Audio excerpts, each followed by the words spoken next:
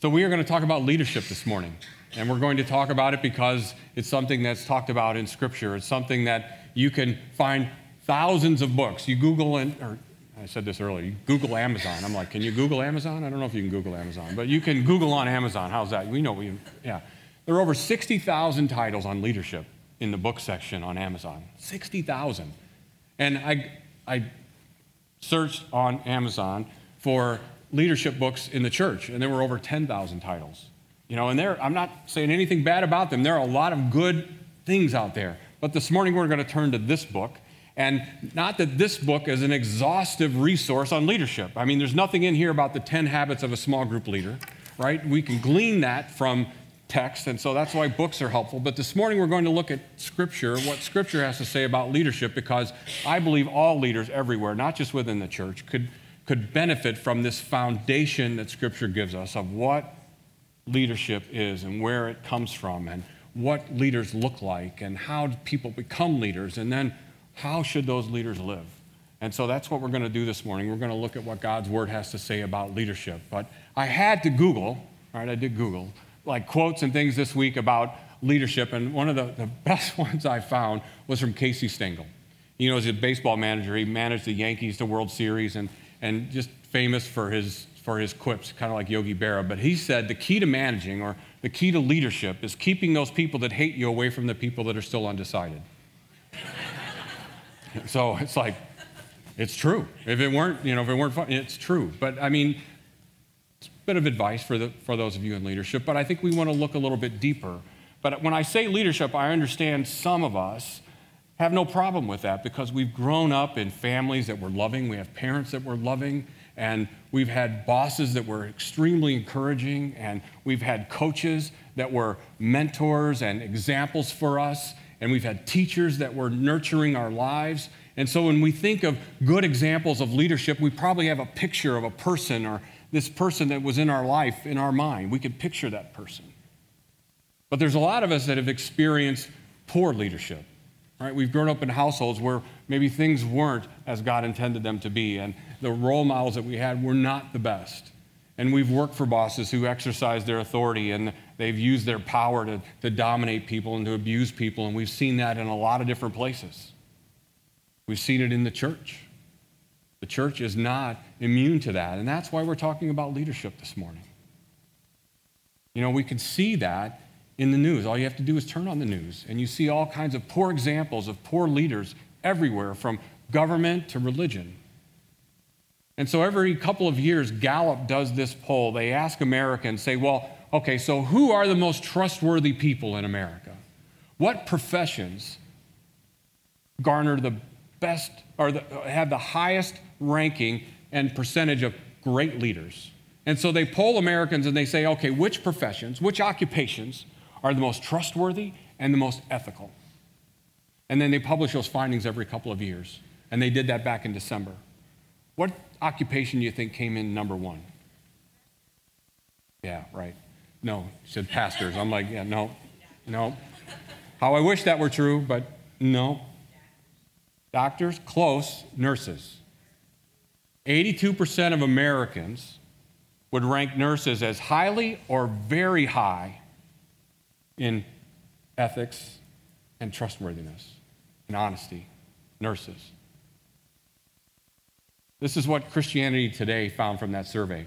There are 8 other professions that are trusted more than the local pastor, than the leadership of the church.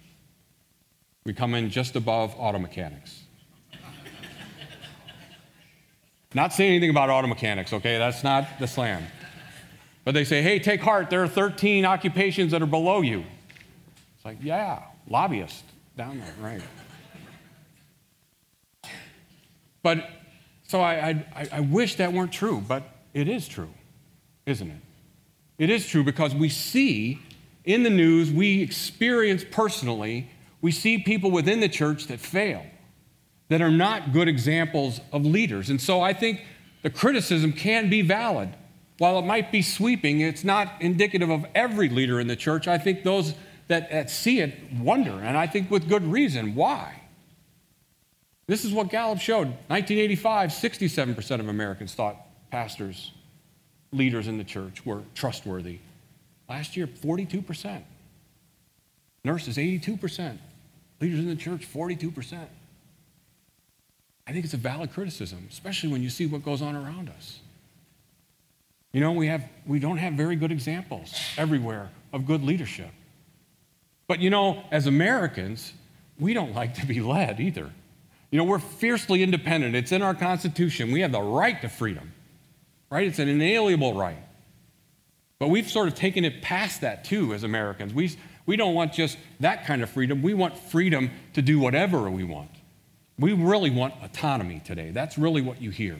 The freedom to do whatever it is I want to do as long as I don't really hurt anybody.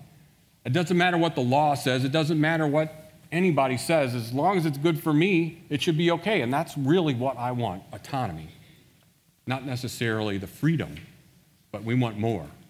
And so we don't really like to be led. We don't want people in our lives telling us what to do. And so we are going to look at leadership this morning because we do believe the Bible gives us the best picture of what a leader looks like.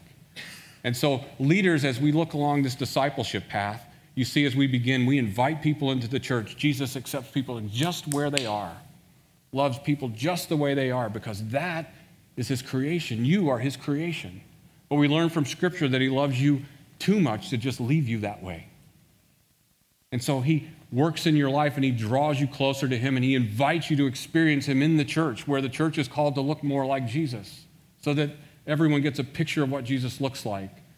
And he doesn't just leave us there to just see, but to explore and to ask questions and to investigate what Jesus teaches. And so that's what we do. And we encourage people to commit their lives to his mission of going and making more disciples. And last week, Pastor Dan was here and taught us how every one of us who have been called into his church, who have been saved, are called to be disciples that make disciples. That was the commission that he gave his disciples. Jesus did when he left. He said, now you go and do what I just did. Go and make disciples of all nations, not just the people that look like you, but everywhere. As you live in your workplace, in your schools, in your lives, in your neighborhoods, go and make disciples. Proclaiming the good news that God has come and he's no longer counting the sins of the world against it. And he's made a way back to himself. He's called each one of us to go and make disciples, teaching people to obey what God has commanded. But he also, within that group of people, within those disciples, he's given some the responsibility of leadership. And in our church, the way that looks is small group leader. We have leaders that lead a group of people. And they're leaders that step up as an example. And we'll talk about that in just a minute, what that looks like. But also coaches, people that lead leaders and pastors. And we would say deacons or like governance board members, people in leadership. God calls people out. And I know some people say, well, wait a minute, isn't Jesus the leader of the church? Right? And if Jesus is your leader, you don't need anybody else. Is that right? I don't know if Scripture says that, but it's a good question. So this morning, we're going to look at some text, and we're going to see what the Bible has to say. And three things I'd like to point out about this foundation that Jesus teaches is that first and foremost, leaders are disciples to begin with. They're following Jesus.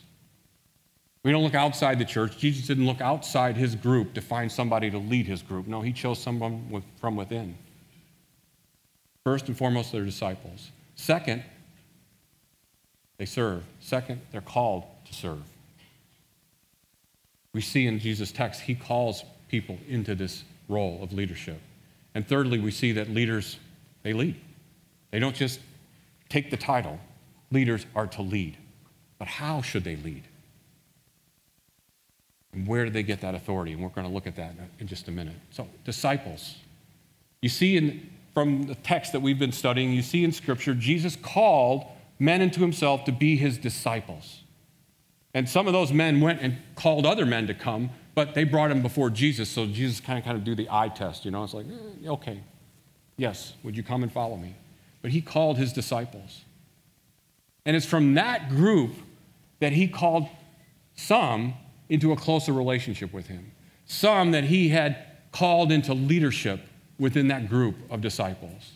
We see that clearly in the text. And in Mark chapter 9, verse 2, we see in this story Jesus taking Peter, James, and John, leaving the other disciples behind and going up this mount to his transfiguration. It's a story where he's brought up the mountain, and he only takes those three to be with him, and they hear this voice from heaven saying, "This is my son whom I love, listen to him." And this light shines down. They say he shined brighter than the sun, and they saw Moses and Elijah walking and talking with him. They saw something. They experienced something with Jesus that none of the others experienced. And you ask the question I always ask, why? He doesn't say. It says elsewhere in text that he took those three with him in times and in places that he left the others behind. But he never says why. But we can glean from the text as we look why. He wanted them to be leaders of disciples. And he called them into a closer relationship with himself to do that. And that's the second thing that we see. He calls disciples to be leaders. He calls them.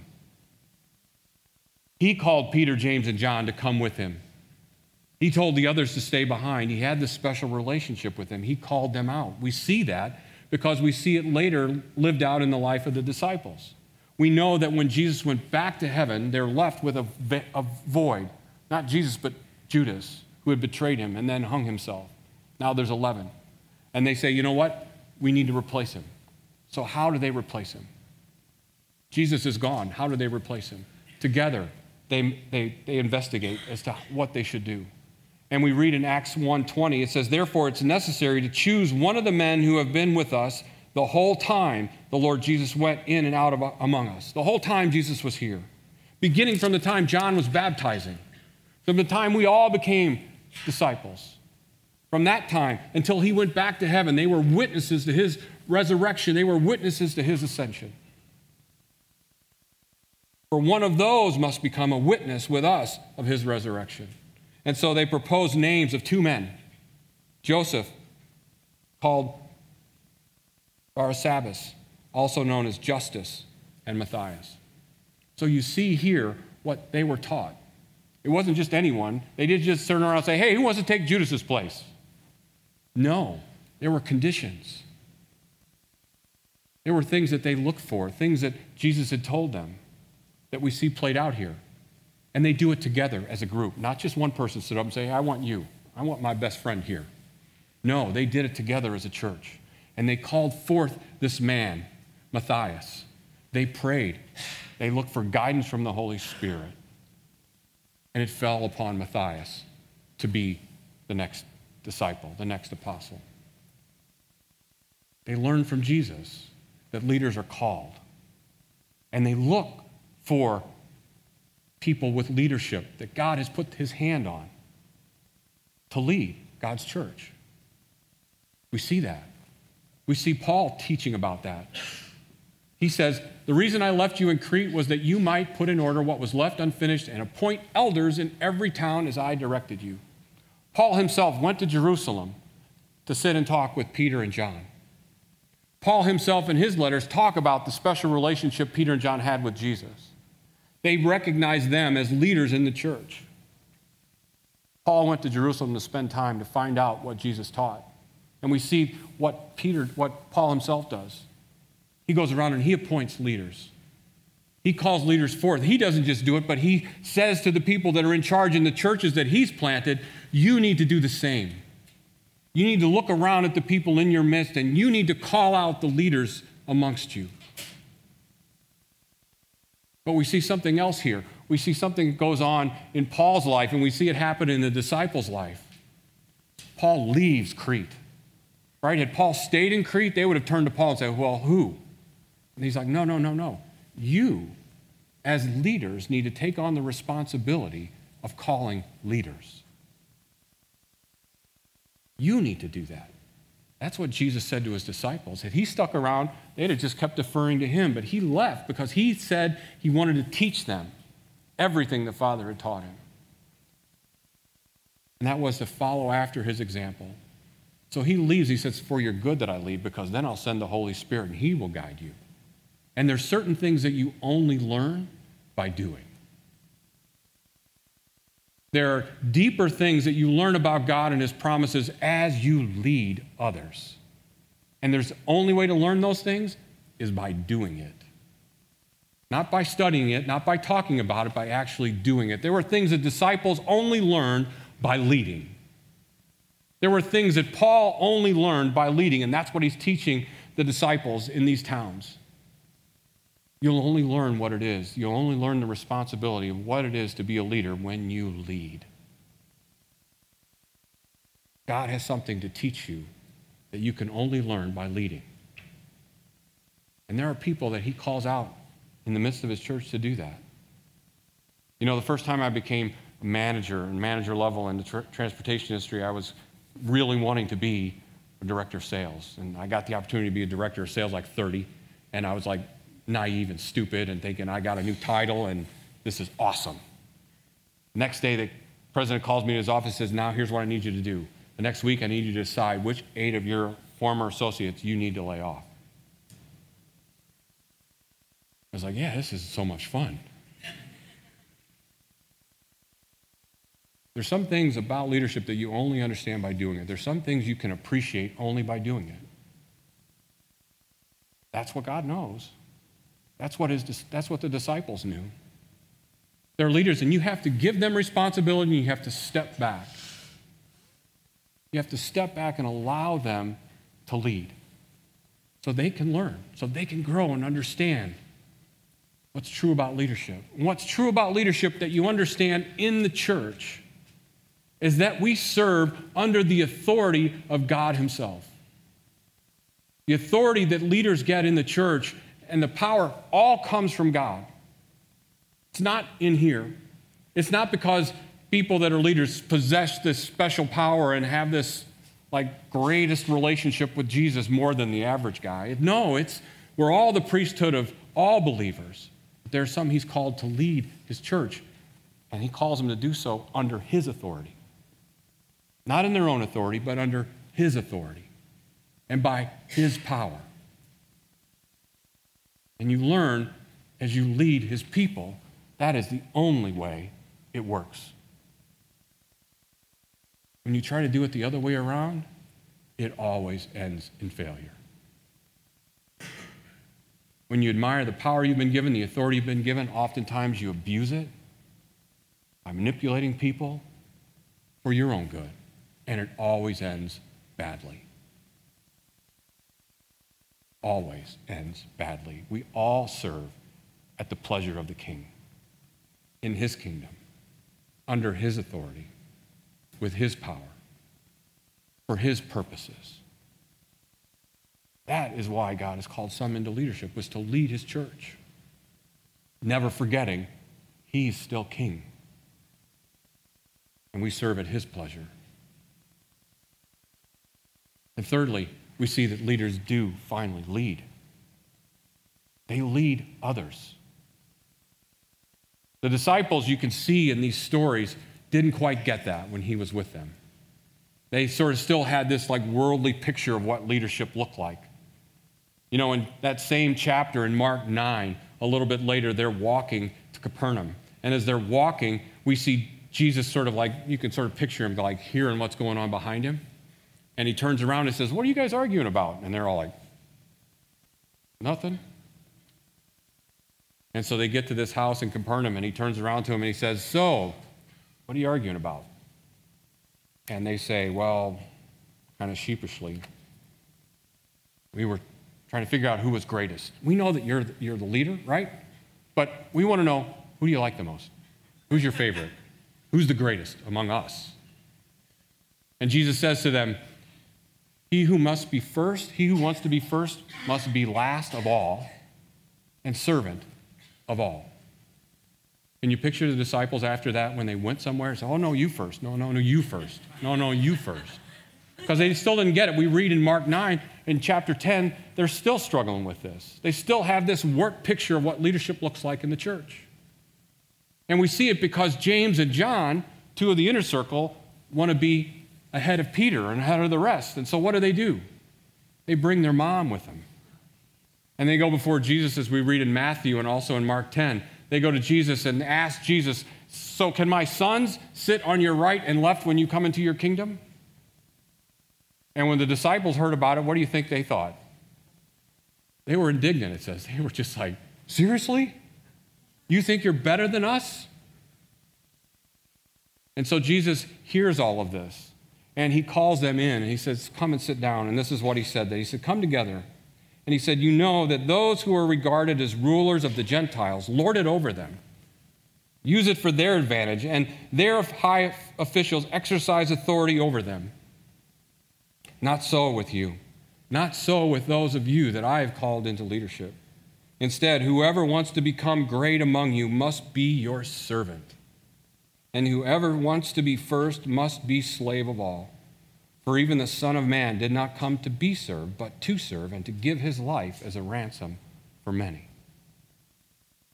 Jesus was the example of what it meant to be last of all and servant of all, because he himself gave his life for all.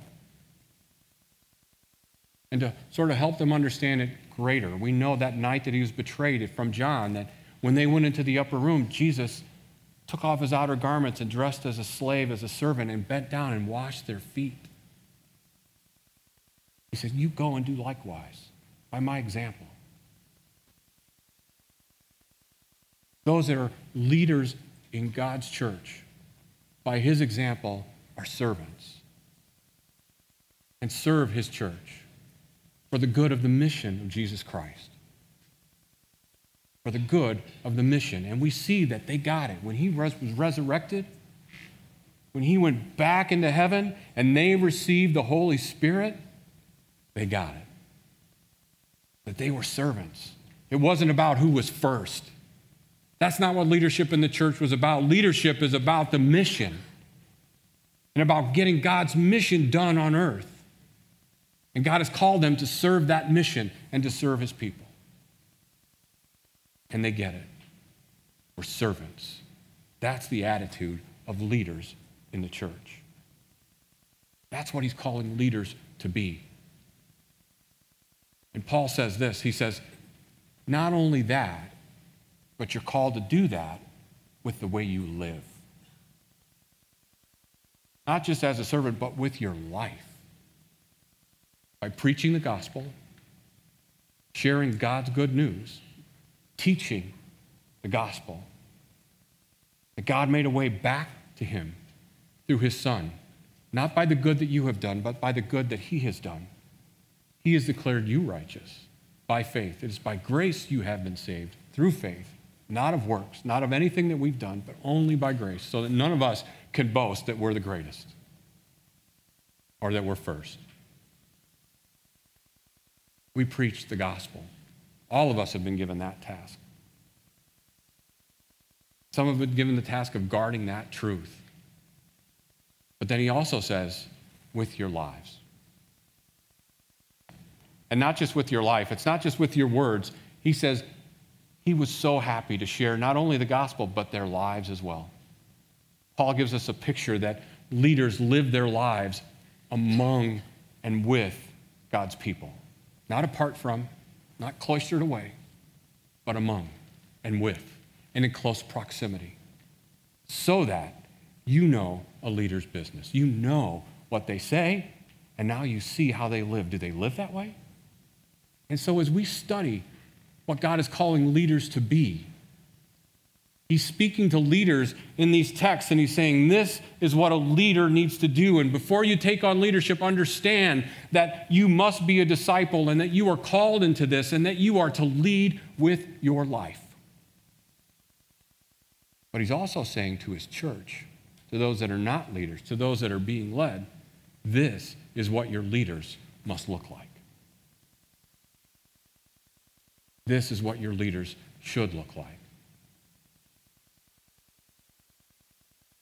You know, I wish so much I could stand up here and tell you that that's the way it was then, and that's not the way it is now. You know, that's different times.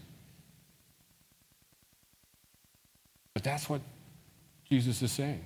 That's what Paul is saying. Paul says in 1 Corinthians 11:1, he says, imitate me as I imitate Christ. Really, the text there says, imitate me as I become like Christ. You also. And I searched all the translations in the original language, and it's still there. I wish it weren't, but it's still there. And so as those in the church that are being led, that's what God says you should look to in your leaders. Not just what they say on the platform on Sunday, but how do they live their lives? And so I ask you, hold me accountable to this picture. That's what he calls you to hold your leaders accountable. Your small group leaders, your governance board members, the leaders in your church. God says hold them accountable to this picture so that the world doesn't have this perception that they're not trustworthy. So that we together can be about the mission of Jesus Christ. Together, giving our lives to one another, understanding that God has called some into leadership, but we as leaders need to understand that we have been called to serve under his authority for the good of the church, for the good of the mission. And Paul says to leaders, live your life as an example. He says to a young leader, Timothy, live your life as an example before the people that you lead. Not just in what you say, but what you say is important. But in your conduct, the way you live and how you care for one another. In faith and service of the Lord, but with a purity of heart. Not just to be seen as a great leader, so people go, that guy is great. But no, to actually be the leader God is calling you to be. Because you are an example. Because people are watching. And people draw conclusions. Now understand, you watch my life, it will not be Jesus' life. There are plenty of mistakes, and I'm sure there are plenty to come. But I still serve at the pleasure of the King because he has redeemed me. He has redeemed all of us. We all are that fallen, sinful, broken person, but he calls us to join him in that mission of proclaiming that love to the world. Yeah, he didn't come to save perfect people. He came to make dead people alive. And we do follow him. But he calls us to be an example. And so we teach what it means to be a leader because God is still calling people into leadership. God is tapping you on the shoulder and calling you into leadership, or somebody in leadership in this church has been asking you numerous times, have you thought about this? Have you thought about this? And maybe you've read the scriptures and go, yeah, I thought about it. I've read about it. I'm not so sure I want to do that. But there are some things God can only teach you as you trust him, as you follow him. Great responsibility for all of us, folks, for all of us. For those that lead and those that hold leaders accountable. We do this together. And I thank God we do this together. That it's not just one individual or just a few, but it's all of us together to be about the mission of Jesus Christ. And we're better when we do that together, in relationship with our lives, sharing our lives, so that we know with integrity we can invite people here. We teach from this word. Hold us accountable to teaching from this word. And when we mess up, and if we've messed up, call us on it. Let's hold one another accountable. The mission of God is that important. We have to do those uncomfortable things for the sake of the mission. But he tells us it's a marvelous mission. It's an amazing mission. That he's given us an opportunity to do that together. God calls from his disciples those to lead. He gives them his authority to lead. He calls them into that leadership. He equips them to lead. He calls them to be servants of his church, to care for and nurture his church as he cares and nurtures for his church, and to hold one another accountable in both directions for his sake and for the sake of the church. We're to follow Jesus' example of what it means to love God. I'd like to close with one of my favorite passages from Scripture. It's from Philippians chapter 2. And it gives us an awesome picture, I believe, as Paul encourages the church at Philippi and as he encourages us today to imitate Christ's humility. Paul writes, "Therefore, if you have any encouragement from being united with Christ, if any comfort from his love, if any common sharing in the Spirit, if any tenderness and compassion, then make my joy complete by being like-minded, having the same love, being one in spirit and of one mind. Do nothing out of selfish ambition or vain conceit, Rather, in humility, value others above yourself, not looking to your own interest, but each to the interest of others. In your relationships with one another, have the same attitude of mind Christ Jesus had, who, being in very nature God, did not consider equality with God something to be used to his own advantage. Rather, he made himself nothing by taking the very nature of a servant, by being made in human likeness, and being found in appearance as a human being, he humbled himself and became obedient to death, even death on a cross. Amen.